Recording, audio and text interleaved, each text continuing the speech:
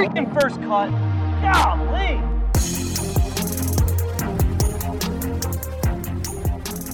Welcome to the First Cut Podcast. I'm Rick Gabe. That right there, Kyle Porter and KP. We are on day 3 of Saudi League Field Watch. It feels like day 30. Feels like day 300. We're talking about how long have we been talking about? How long have we known about the potential existence of that? Has it been 18 months? Yeah. It's been over a year for sure. It felt like beginning of 2020. I don't know. That would be a good thing to go back and figure out. I feel like it was beginning of 2021, right? But remember there was that weird like momentum from the PGL. PGL got off to a hot start going into COVID, right? Going into the 2020 players. Yeah. And then that kind of just got curtailed by COVID. And it felt like coming out of the COVID break, the Saudi Golf League kind of picked up where the PGL left off, and the PGL got forgotten about. Probably they're kind of the big loser in all this, right? Whereas they had like all these ideas, and they were originally apparently kind of pitching some of these ideas to the Saudis, not so that they could steal them, but so that they could fund them. And then once the PGL realized like, maybe Saudi money is not the best way to go about this, it felt like the Saudis just sort of took that over, and the PGL is kind of just withered away in their wake, right? Yeah, the PGL, they Ricky Barnes this. They birdied the first 3 holes on Thursday morning. They got out in front and then couldn't keep it together for 72 holes. But yeah, they gave I guess the problem the PGL had, I guess I'm sure they're well funded, but they're not as well funded as the Saudis, and they're organized, but not as organized as the PGA Tour. And they kind of gave the blueprint away. They said, "Hey, this is what we want to do." And the PGA Tour said, "Cool, thanks." And the Saudis said, "Sweet, that's awesome. Thank you. No need for you here." It was just kind of like they were stuck in the middle. And they still are. And I think the PGL, they've done several media things now, maybe most prominently on the No Line Up podcast, but I think a lot of their ideas are super interesting. I think especially in the wake of a lot of the F1 stuff that's taken the sports world, that has become more prominent in the sports world, especially as it relates to like team golf. But they have not presented them very well. You know, we've seen, I don't know if I've talked about this publicly or on the First Cut podcast, but the PGL has just done such a, I think, bad job of even like their copywriting, which sounds like a minuscule thing, but it just hadn't been very professional, which is unfortunate because it makes them,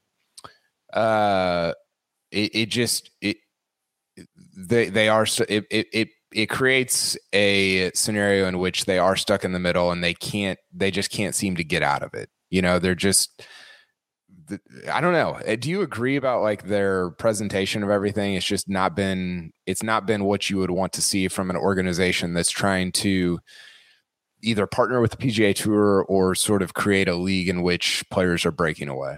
Yeah, I think it's funny that you noticed the copyright, which I didn't, but like I noticed like the marketing and the branding. And to me, there was that weird few months where no one knew the difference between the PGL and the SGL. And if you are allowing yourself as the PGL to be lumped into, hey, this might be these are the Saudis, I don't know who they are. Like, you're not doing a good enough branding job. That's totally true. And I don't know that there was a weird few months. I think it's still ongoing. Like, I don't know if you ask, again, we always go back to like our dads, right? Does your dad know the difference between the SGL and the PGL? I don't know if mine does. I would doubt it. Yeah, highly doubt it. Which is, it just, I mean, it's I think for the PGL, it's just wrong place, wrong time, and wrong era. You know, things have not like broken their way in so many arenas. But I think part of the problem part of their problem is part of what it's not even the SGL anymore. It's the Live Golf. What Live Golf is banking on, and that is the fact that they have an endless amount of money, whereas the PGL does not. And that endless amount of money is what we're going to see, I think, play out starting this week, where you get a field that is very mediocre by professional golf standards, by world ranking standards, but that over time starts to wear down the best players in the world when they look over at the Live Golf events and see that fill in the blank is making $7 million in 3 months. And they're like, wait a second, I'm way better than player X. I'm going to go over there. And when the 19th ranked player in the world does that, and the 12th ranked player in the world does that. I mean, I was kind of refreshing my knowledge today. Saudi Golf League, Rick, they promise, what's the word I'm looking for? They earmarked $2 billion for the next however many years to put toward this league. This is not something where it's like, oh, well, the 7 events or the 8 events in 2022, they didn't go that great because we didn't get any top players, so we're done. No. It is, okay, we got enough good players that the top players will start to take notice. And if we can kind of wear them down and convince them that, or just sort of normalize the league, the amount of money that's involved will start to draw those guys in. And that's where I think this gets interesting, is that it's as bad as they've been, like they're still playing the long game. And I don't know if they care if it succeeds I know they don't care, actually, if it succeeds from a business standpoint in the short term. And I think that is what the PGA Tour and the PGL and everybody else that's involved with this has to be kind of fearful of, right? Yeah, and it's quite possibly never going to be profitable, but that's not the goal for this league. And you're right, the normalization of all of this, like that's the goal. It's to say, yeah, and I think you're exactly right. Oh, the 22nd ranked player in the world. Oh, now the 15th ranked. Now it's a lot easier for the 7th ranked player to go, and they pick these guys off little by little. I wasn't even going to start with this, but since we're here, we might as well just continue down the path. Do you find it interesting that this potential first field announcement might come the week of the Memorial, Jack's tournament, after the reports that Jack turned down, $100 million to be the face of this league? It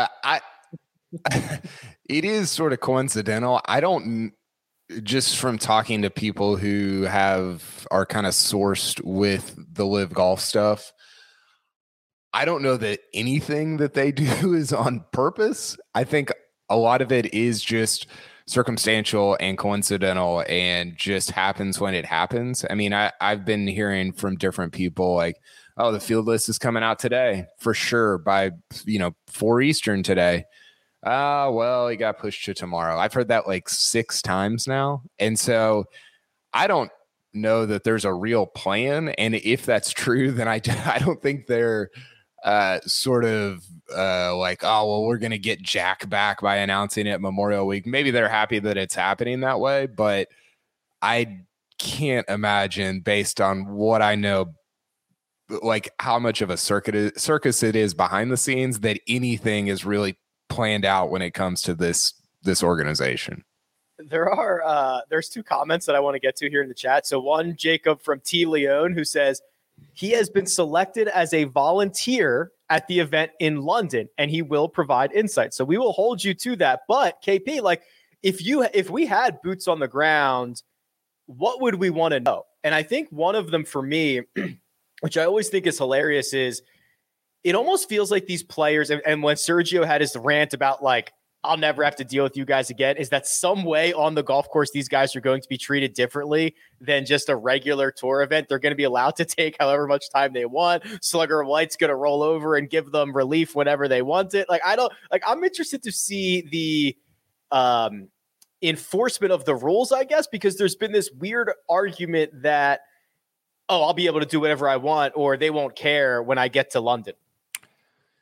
Yeah, I think that's one thing. I think the other thing that comes to mind as it relates to what I want to know about the tournament is how logistically organized it is, right? Because I mean, I just got back from the PGA Championship in Tulsa. It is and I don't say this in a demeaning way. I think the PGA of America does a really good job with its tournaments, but it's a circus. Like, it's a traveling circus, right? You've got, I mean, I was actually thinking about this as I was walking around there, because you've got media stuff happening over here and player dining over here, and the fans have to be kind of sectioned off over here, and you've got a media center, and it's all like logistical. You're having to set up all these temporary buildings, and you've got TV cameras. I mean, there are a million things to think about, and if you can't even get your field list out, you know, when you apparently have said that you're planning on doing it,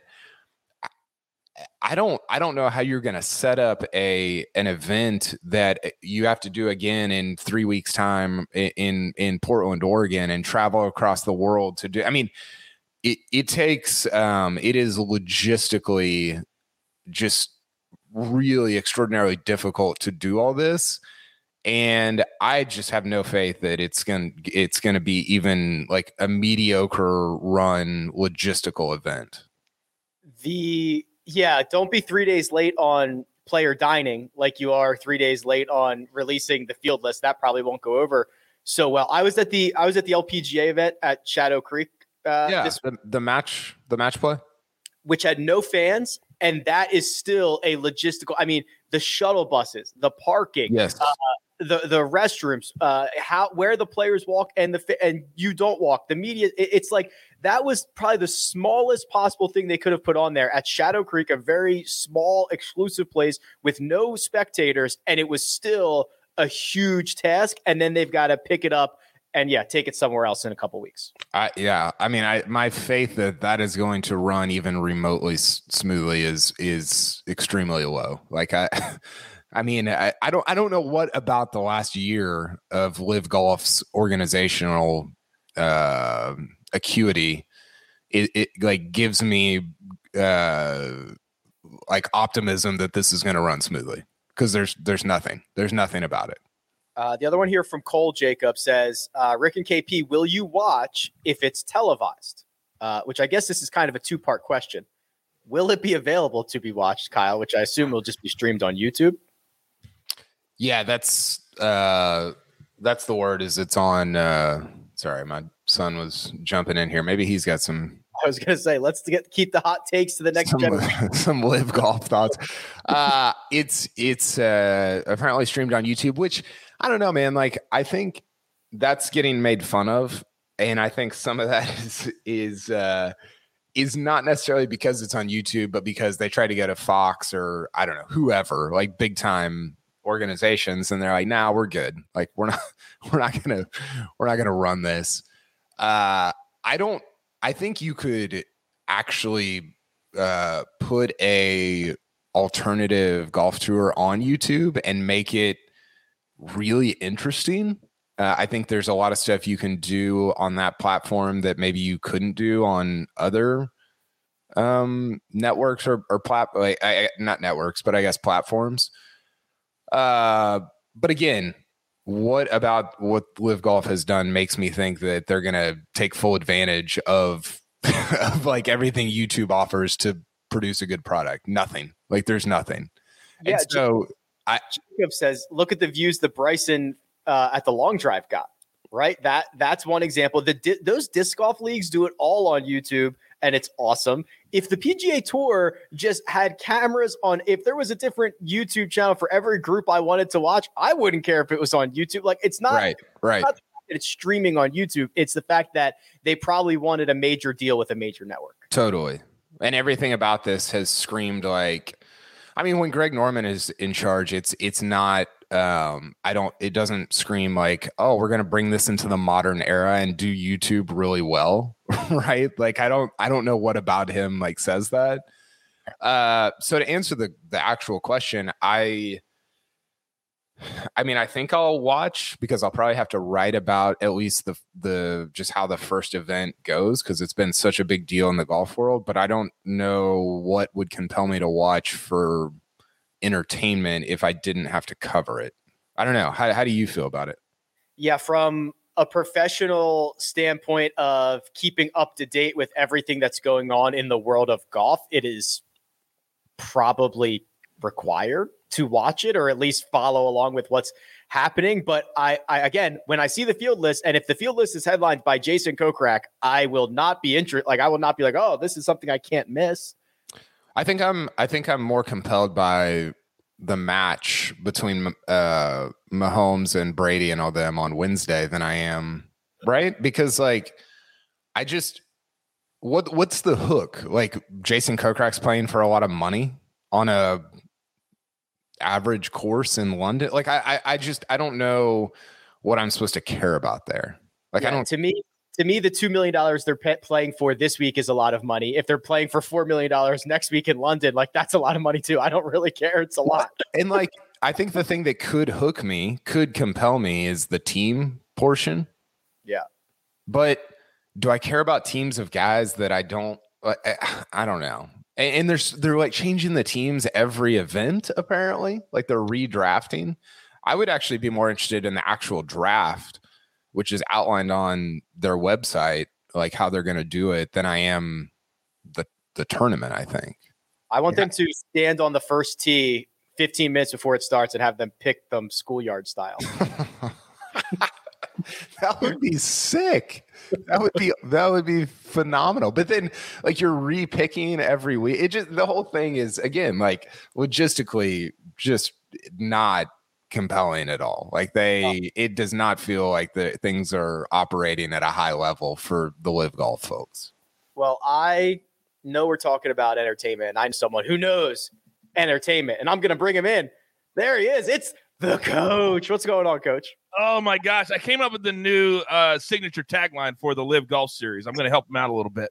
It's going to be the Live Golf. You know, you see the commercial for the first one. Live Golf Series, where old guys get paid. Yes. That's all it is.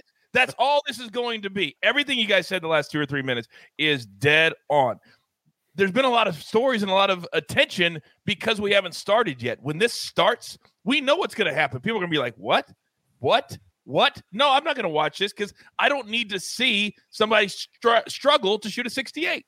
I don't need to see that. I know these aren't the top players in the world. I know they're not. So why would I watch them? I want to watch the best.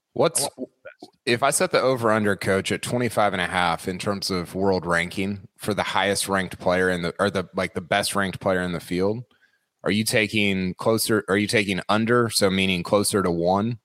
No. Or are you taking over, meaning closer to 50 or 100? Over, because most of the top 25 are young guys. You're not going to see, to me, I don't think you'll see one top player under the age of 30 make this, because it would be the dumbest career move you could make. Because I think we all believe that this isn't going to be a lasting thing. This is not going to last for 20 or 25 years. So if they make the decision today, they're done with the PGA Tour in all intents and purposes. So to me, everybody's got to be older, because why? If you're calling Morikawa, why would you ever do this? Why would you ever do this? You wouldn't, because you're sacrificing the next 30 years potentially. So to me, it's got to be north of that number. Rick? Well, I agree with Coach that, like, in theory, I think it's over 25.5 because I don't think you'll get a lot of top players. But looking at the world rankings, like, I could argue Louis at 20 might be okay. But that aligns with Coach's point anyway, KP.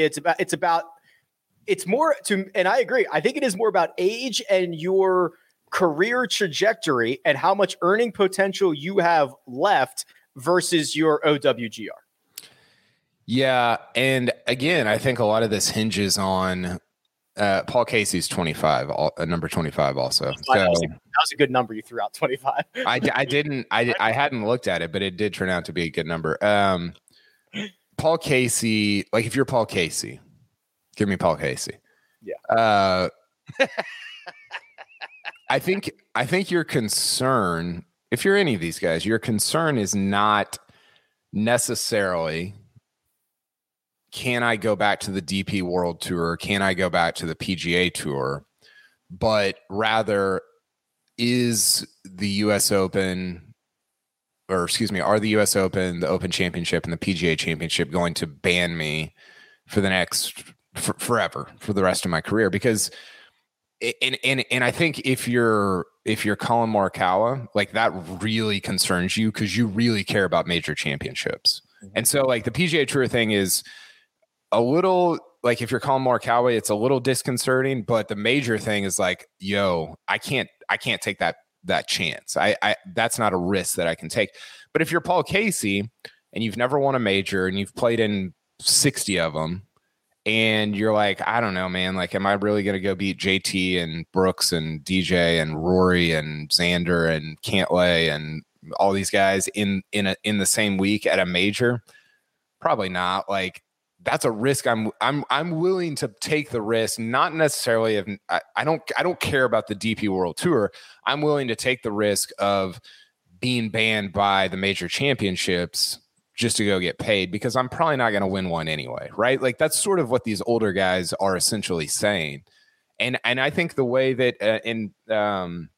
we were kind of right. Patrick McDonald, who's one of who's our new writer on CBSSports.com, he was writing today about how the response of the USGA at Brookline in 2 weeks is going to be fascinating. The response of the Open Championship at St. Andrews is going to be fascinating. I ultimately think they're not going to ban anybody because they don't want to be dragged into all this. But is that a risk you can take if you're Jon Rahm? No, it's not. It's just not. And I don't think any of those guys, at least initially, will take that risk. 9 days away, Coach. 9 days, no field.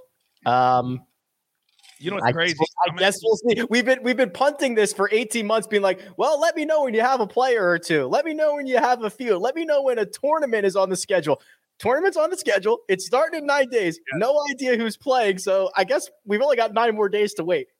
Well, I will be calling an event that particular week. Not this one, right? You're not just announcing that you just got plucked by the Saudis, are you? Breaking news. I'm not announcing, but that would be something, wouldn't it?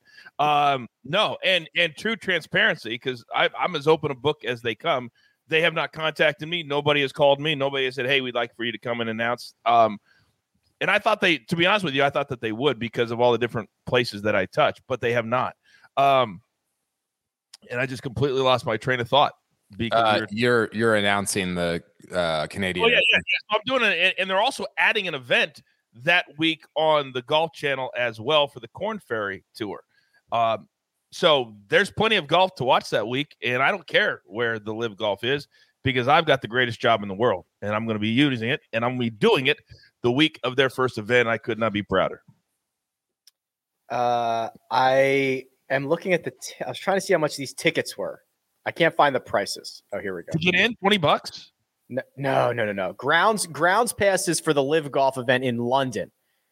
Thursday, Friday, and Saturday. These are only 3-day events. $85 a day. That's got to be. Wait. Say that again. $85 a day for grounds passes. Stop it. Just stop it. That is ridiculous. That is way more than a ticket to the PGA Tour event costs. It's almost tantamount to a Masters weekly.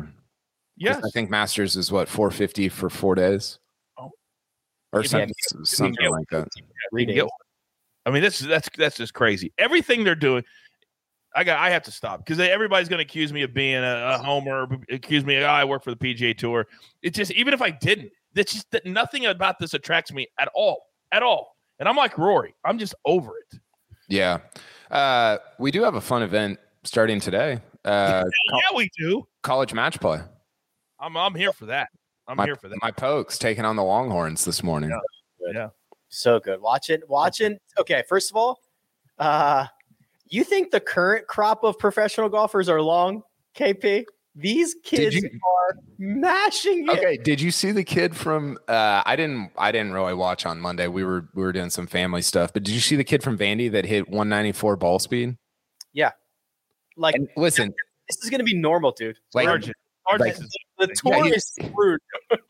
He's a freshman. And listen, it's sort of like the radar gun. You and I played, Rick, like the radar gun at ballparks, like, it's juiced by whatever, 5 miles an hour. But still, like, even if it's juiced by 12 miles an hour. The PGA Tour leaders, Cam Champ, Brandon Hagee, Joseph Bramlett, I think is up there. They're at 188, 187, 185 respectively. Even if it's juiced by 10, this freshman from Vanderbilt still fits in like right behind those guys. I mean, it's astonishing. It's unbelievable. This is where technology, coach, has just erased the learning curve of the PGA Tour, because 20 years ago, guys who were the best amateurs, the best college players, didn't know how they could compete or if they could compete on the PGA Tour. And now with technology, knowing every number from a TrackMan, knowing what their spin rates are and all this fun stuff, and then having the college, like Colin Morikawa, Ricky Fowler coming back, and knowing you can compete, there is like no gap anymore between the best college players, some of the Korn Ferry guys. It's incredible how deep this is. We should have known that this was coming 3 years ago.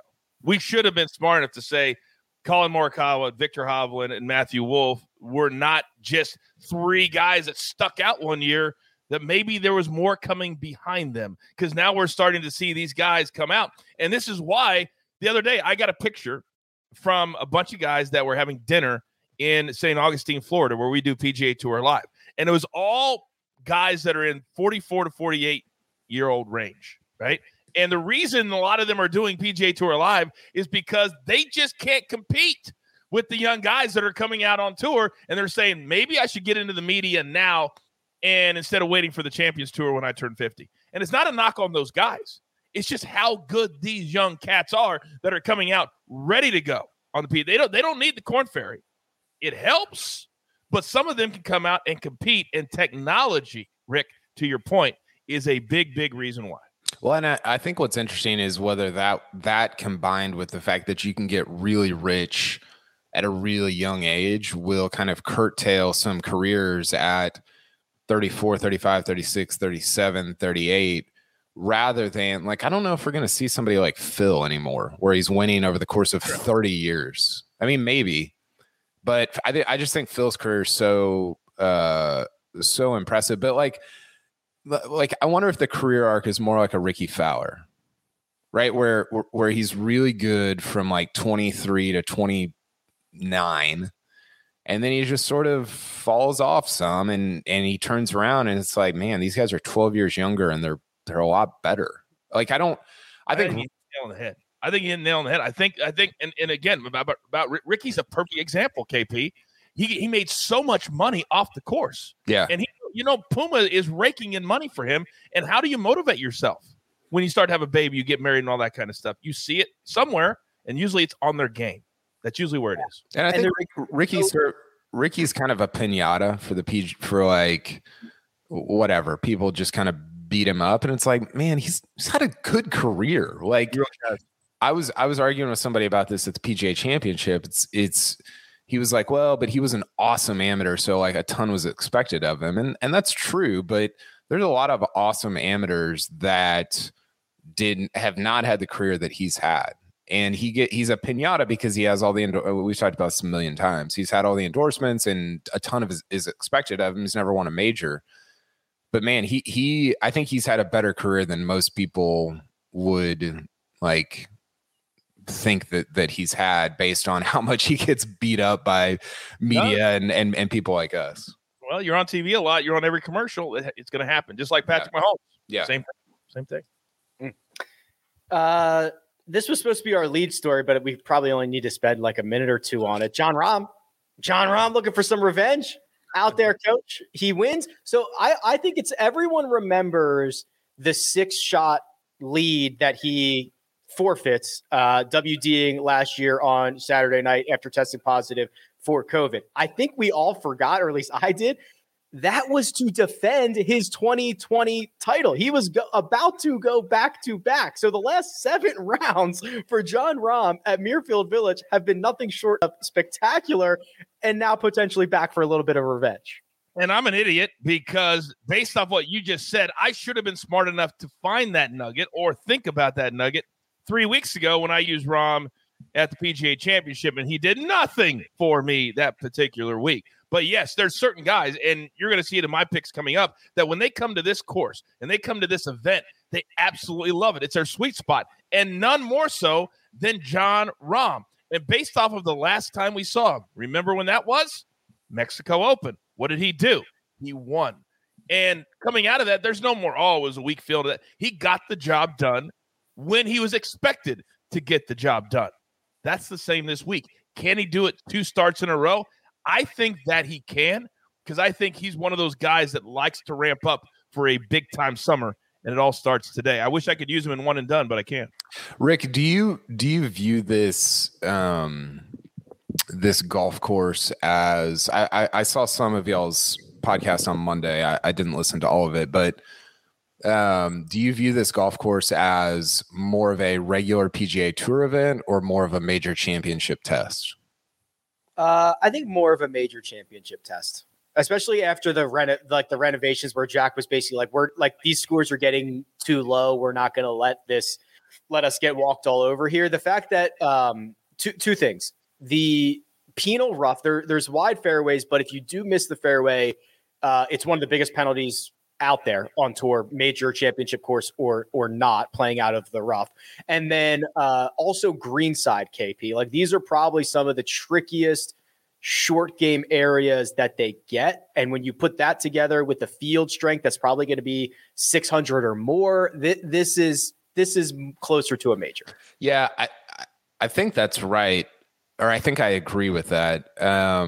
It felt like a major in 2020 when Rahm won, right? It was so difficult. And I thought they're like what they did with the course from week over week, from the Workday charity to the Memorial, was just extraordinary. I mean, it showed like how different a course can, like a golf course based on where you put the tees, how much you dry it out, how fast and firm it is, can just be, it's like you're not even playing the same course, right? But the thing that I have a hard time reconciling is you've had some weird winners here, right? You had the David Lingmerth. Kuchar wasn't necessarily a weird winner, but he's not a major champion. There was a couple. I don't have the list in front of me. But I mean, you've also had Bryson, Hideki, Cantlay twice, Jon Rahm. I mean, Tiger, yeah. Okay. So I think I probably agree, which makes me want to change my pick already based on who I picked. We might get Bryson this week, by the way. I think we are getting Bryson this week. Be great. Let's go. I just picked him to miss the cut, to be honest. He might miss the cut as well. We might only get Bryson for 2 days, but I think we will get Bryson this week. All right, gents. Well, listen, hey, let's talk about the picks. We've got our best bets. We've got our one and done selections. But first, we're going to take a quick break and hear a word from our partners. Did you know that while over 60% of Americans dream of starting their own business, less than 20% of them take the first step? The reason? Building a business is tough. Taylor Brands is simplifying the business journey. From launching and managing to growing your business, Taylor Brands isn't just another tool. It's your online business partner from launch to success. With Taylor Brands, building your dream business becomes an effortless experience. Their comprehensive platform guides you through every step, ensuring you have everything you need in one place. From LLC formation to bookkeeping, invoicing to acquiring licenses and permits, and even setting up your bank account, Taylor Brands handles it all seamlessly. And our listeners will receive 35% off Taylor Brands LLC formation plans using our link, taylorbrands.com/CBS Sports. That's TAILORBRANDS.com/CBS Sports. So start your business journey today with Taylor Brands. And we're back. Best bets here. This is where we go over to Caesar Sportsbook. We scour every square pixel of that website and we find the best possible wager that we can. Mr. Coach, the coach, excuse me, my apologies. You have Mr. Coach. That's good. Coach, Dr. Coach, Senior Coach. There's a lot. The coach. You have opted for a top 10 wager this week. What have you opted for? My top 10 this week looks a little something like this. Xander Schauffele. And I have not picked Xander probably for months for any of my picks because he's been playing okay, but to me, he hasn't been playing great. But a couple of weeks ago at the Zurich with Patrick Cantlay, that was nice. Then a couple of weeks after that, he started playing a little bit better. So to me, it's a safe top 10 to have Xander in this spot at plus 200. KP, I don't think you're going to offer much to dispute that because you also have opted for Xander Schauffele as your top 10. Yes, I have. He's finished in the top 15 at this event in his last 4 starts. He just is super consistent here. And it's a little bit, it goes back to kind of our major championship course setup thing where Xander's been really consistent at majors. He hasn't won yet, but he's been super, super consistent. And I think you see the same thing at Muirfield Village as well. So 2 Xanders inside the top 10 for Coach and KP. I went a little bit further down the board and went with Sung Jae, who picked up right where he left off after a month break, and he's putted a lot better on bentgrass greens as of late. So that's plus 320 if it comes in. But let's go longer than this and look at you two. Kyle and the coach. I know. Just absolute lockstep here. KP, I'll give you first crack at the sleeper this time. Well, I've got Patrick Reed. Reed's had, again, a lot of success here. I have it somewhere in front. He finished 5th here last year, T10 the year before that. And he was interesting last week at Colonial, right? He finished T7 and actually drove the ball better than he has been. I think, did he put a new driver in play? Is that right, Rick? Nobody makes golf clubs like we do, period. Yeah, he's out of PXG, baby. He's got something else in the bag, and all of a sudden hitting it further, hitting it straighter, maybe a little bit of confidence, KP. Yeah, so it's again, I saw that on the podcast on Monday that around the green play has been extraordinarily important at Muirfield Village, and Reed's one of the best. You can insert your jokes here, but he's one of the best around the. I mean, he might be the best in terms of around the greens on the PGA Tour. So I thought 50-1. He's got a ton of win equity. It wouldn't be surprising if he was competitive going into the final round here. 50-1, Coach. Patrick Reed certainly trending in the right direction. And anytime you get him on kind of a harder setup that, as KP notes, rewards the short game, Patrick Reed becomes quite enticing. Well, I'm not even going to address that. I'm going to address John in the chat. He says, Coaches Barkley of golf fade his picks and get paid. KH Lee plus 9,000. Let's continue on, Rick. John Clark, thanks for checking in. I'm going with Brendan Steele, 80-1. He's figured it out. He's broken out of the slump. He's back to ball striking it. Listen, he's going to need to find a putter. It's probably not going to happen, but he can contend. He can finish inside the top 10 without said putter. Can I read you the top 5 in strokes gained ball striking over the last 20 rounds? I would love that. Jordan Spieth first, Rory McIlroy second, Colin Morikawa third, Brendan Steele fourth, and then Cam Smith is 5th, even though he's losing strokes off the tee, which is kind of unbelievable.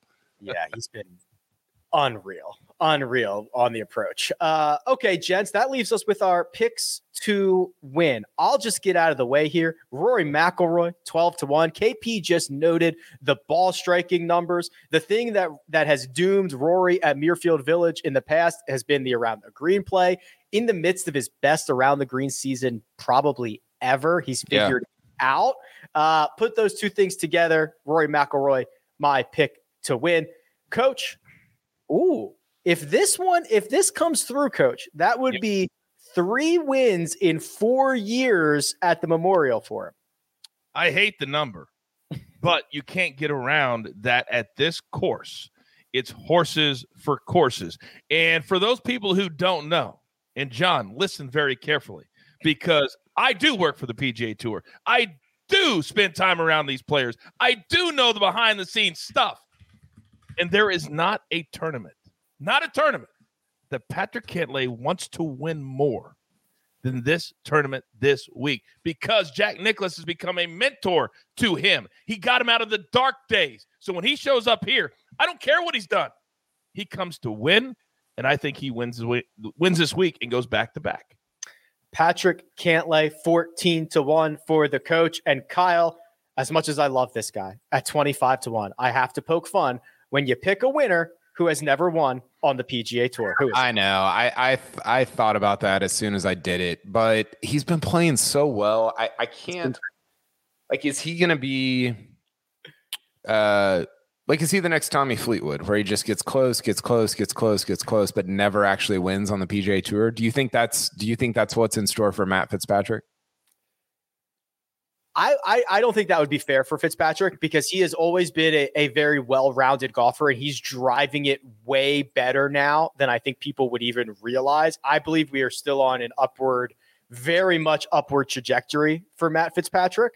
So I believe it would be unfair to say, hey, he might end up like Tommy Fleetwood. So total strokes gained in the last 20 rounds. Shane Lowry's first, Cam Smith, Rory, Spieth, Fitzpatrick. So Fitzpatrick is fifth out of all those guys, and his game's super well rounded right now. And you know, he came close here. What was that? 3 years ago? I think he finished T2 when didn't he have Bones on the bag for that week or something?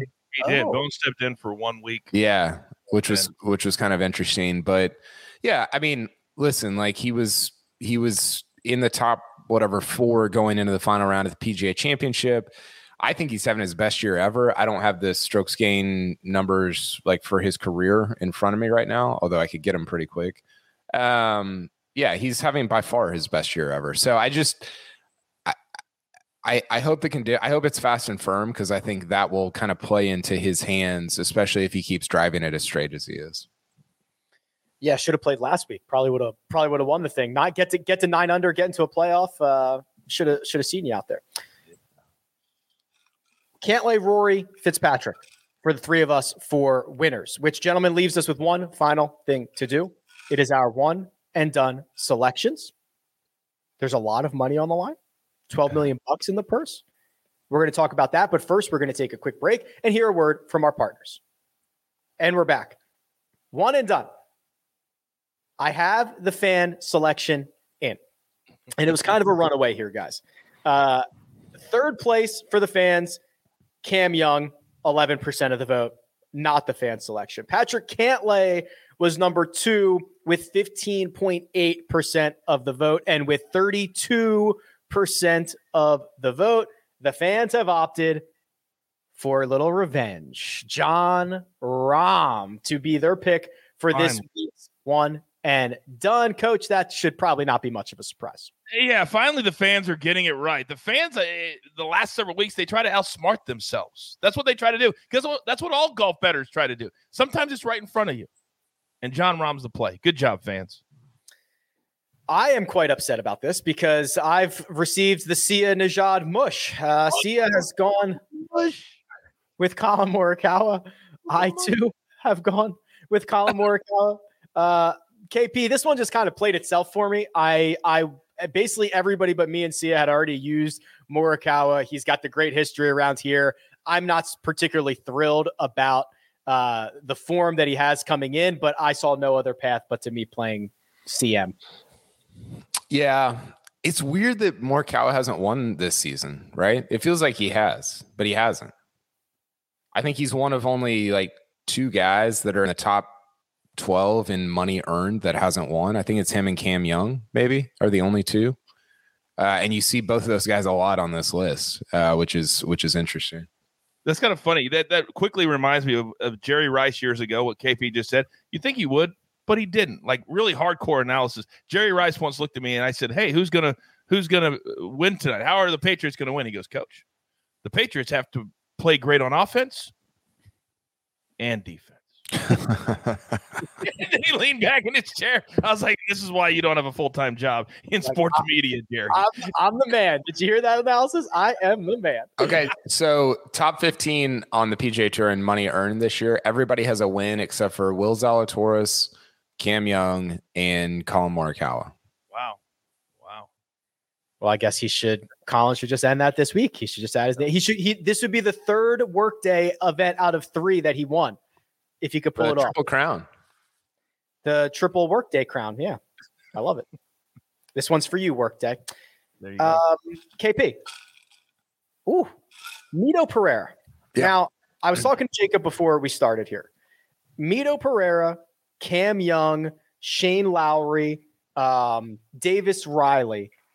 Those are some examples of why I think from week 1, you should just put your foot on the gas pedal and just start using stars, because guys like this are going to open up. Guys that you didn't think about before the season started are going to become available to you. I don't even like to save guys because you can play Mito and Cam and Davis and all these guys later in the year. Yeah, I think that you probably want to save guys for majors, but even then, like, would anybody at the beginning of the year have said, like, okay, I'm going to save Will Zalatoris for a major? And now there's maybe nobody better to play it. Or, I mean, there's better guys, but he's in the top 6 or 8 that you would select for a major championship. So I think that's a good point. Mito, I was actually maybe more impressed by what he did at Colonial last week. To follow an emotional PGA like that with a top 10 at Colonial was big time, especially because he didn't have any top 10s going into the PGA in 2022. So his last couple of weeks have been awesome. I knew I would kind of be a lone wolf on this, which I like. I wanted to take Zalatoris, but I got scared because he has missed his last 2 PGA Tour cuts, even though he finished second at a major. So I might swap him out for Brooks at the U.S. Open. I don't know. I don't really know what to do with Zalatoris right now. So anyway, I went with Mito because I don't think I'm going to take him at any point the rest of the year. Greg and Mark have both gone with Cam Young. So Greg at 4.9 million, Mark at 9.4. So that is who we are rooting against this week. Coach, you're all in on Patty Ice. I was a little surprised I still had him left, to be quite honest with you.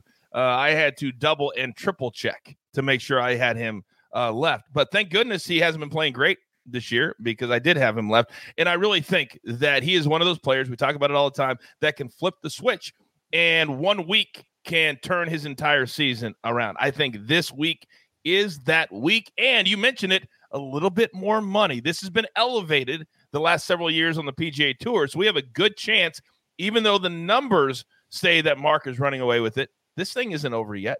Not by a long shot. So this week is a big week for us. A lot of money on the line. Is Cam Young going to be on the President's Cup team? You want me to text him real quick and ask him? Because I was texting him earlier this week talking to – do you want me to ask him? Yeah. Ask him if he's going to be on the President's Cup team. I'll get an answer for you next week. As I also told him he'd probably be in a one and done. Could you take the week off, Cam? He's like, no chance. No chance. He won't be. And it's not against him. He's awesome. There's just too many guys. There's 30 Americans. And there will also be, unless he plays his way on. He's 16th right now. He won't be a captain's pick because captains they'll give the veterans a chance and guys who are more deserving by whatever stupid criteria they want to use. Cam Young probably should be on the team. It's just too deep. He won't be on. He's 16th. Tom Hoagie is 9th. There you go. Hoagie is 9th. Taylor Gooch is 11, Jason Kokrak 12, and then Cam Young is ahead of Patrick Reed, Dustin Johnson, Daniel Berger, and Bryson and Brooks as well. Man, the competition is going to be about who makes the team more so than the competition. That's going to be great. Yeah. By the way, real quick, I wanted to tip my cap because I wasn't on at the start of the show to Harold Varner III. I don't know if you guys pointed this out, but over the course of 45 minutes on Sunday, he lost over $1.3 million, and he still stayed and signed autographs after that round. It was unbelievable. Unbelievable. Tip of the cap to him. You lose over $1 million. Man, you're walking to the car and you're on to the next town. Not him. Good job, HV3. If I lose $1 million, I'm in the fetal position. I will not be walking anywhere. So don't worry about that. Jacob, come in here. I got to get you out of here in like 2 minutes. So, Jacob, real quick. Your pick is Jon Rahm, but also you and we had the stopwatch out this morning because the deadline to get the pick in was 10 a.m. Eastern time. And Mark Eagleman submitted his selection at about 9:59 and 57 seconds. Yeah, I don't know what happened. There was, I guess, a little bit of a miscommunication or something. I mean, everyone else knew what time the record was today. And Mark told me, he's like, I'm going to get you my one and done pick by 10:30. And I'm like, buddy, we record at 10. And literally at 9:59, he gets the message in that he's going with Cameron Young. So I was rooting against it. I know it's not a thing you do in golf, but I was certainly rooting for him to miss that putt, so to speak.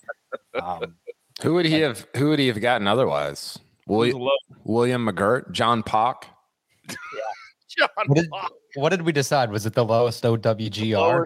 The lowest WGR ranked player. Anyone playing on a major medical? Well, it's technically it's James Piot. He's an amateur, the kid from Michigan State. So no amateur. The professional is William McGirt. He's 1,249 in the world. There you hasn't go. he won here? He's won here, hasn't he? Yeah. Yeah, he's won here. That of course he would get somebody that has won on this course. All right, John Rahm for Jacob. Do we have that graphic for the best bets real quick, Jacob? Let's just do it. All right, so I skipped this. Here are our best bets. Coach went with Morikawa top 10. I went with Power top 20. Kyle went with Xander top 20, plus 210, plus 200, plus 100, respectively. Gentlemen, I got to get you out of here. We got other responsibilities. It has been an absolute pleasure. Producer Jacob does all the hard work behind the scenes. Kyle Porter available on Twitter at Kyle Porter CBS. You can find the coach at the Coach Rules, and you can find me at Rick Run Good. This has been The First Cut. We'll catch you next time.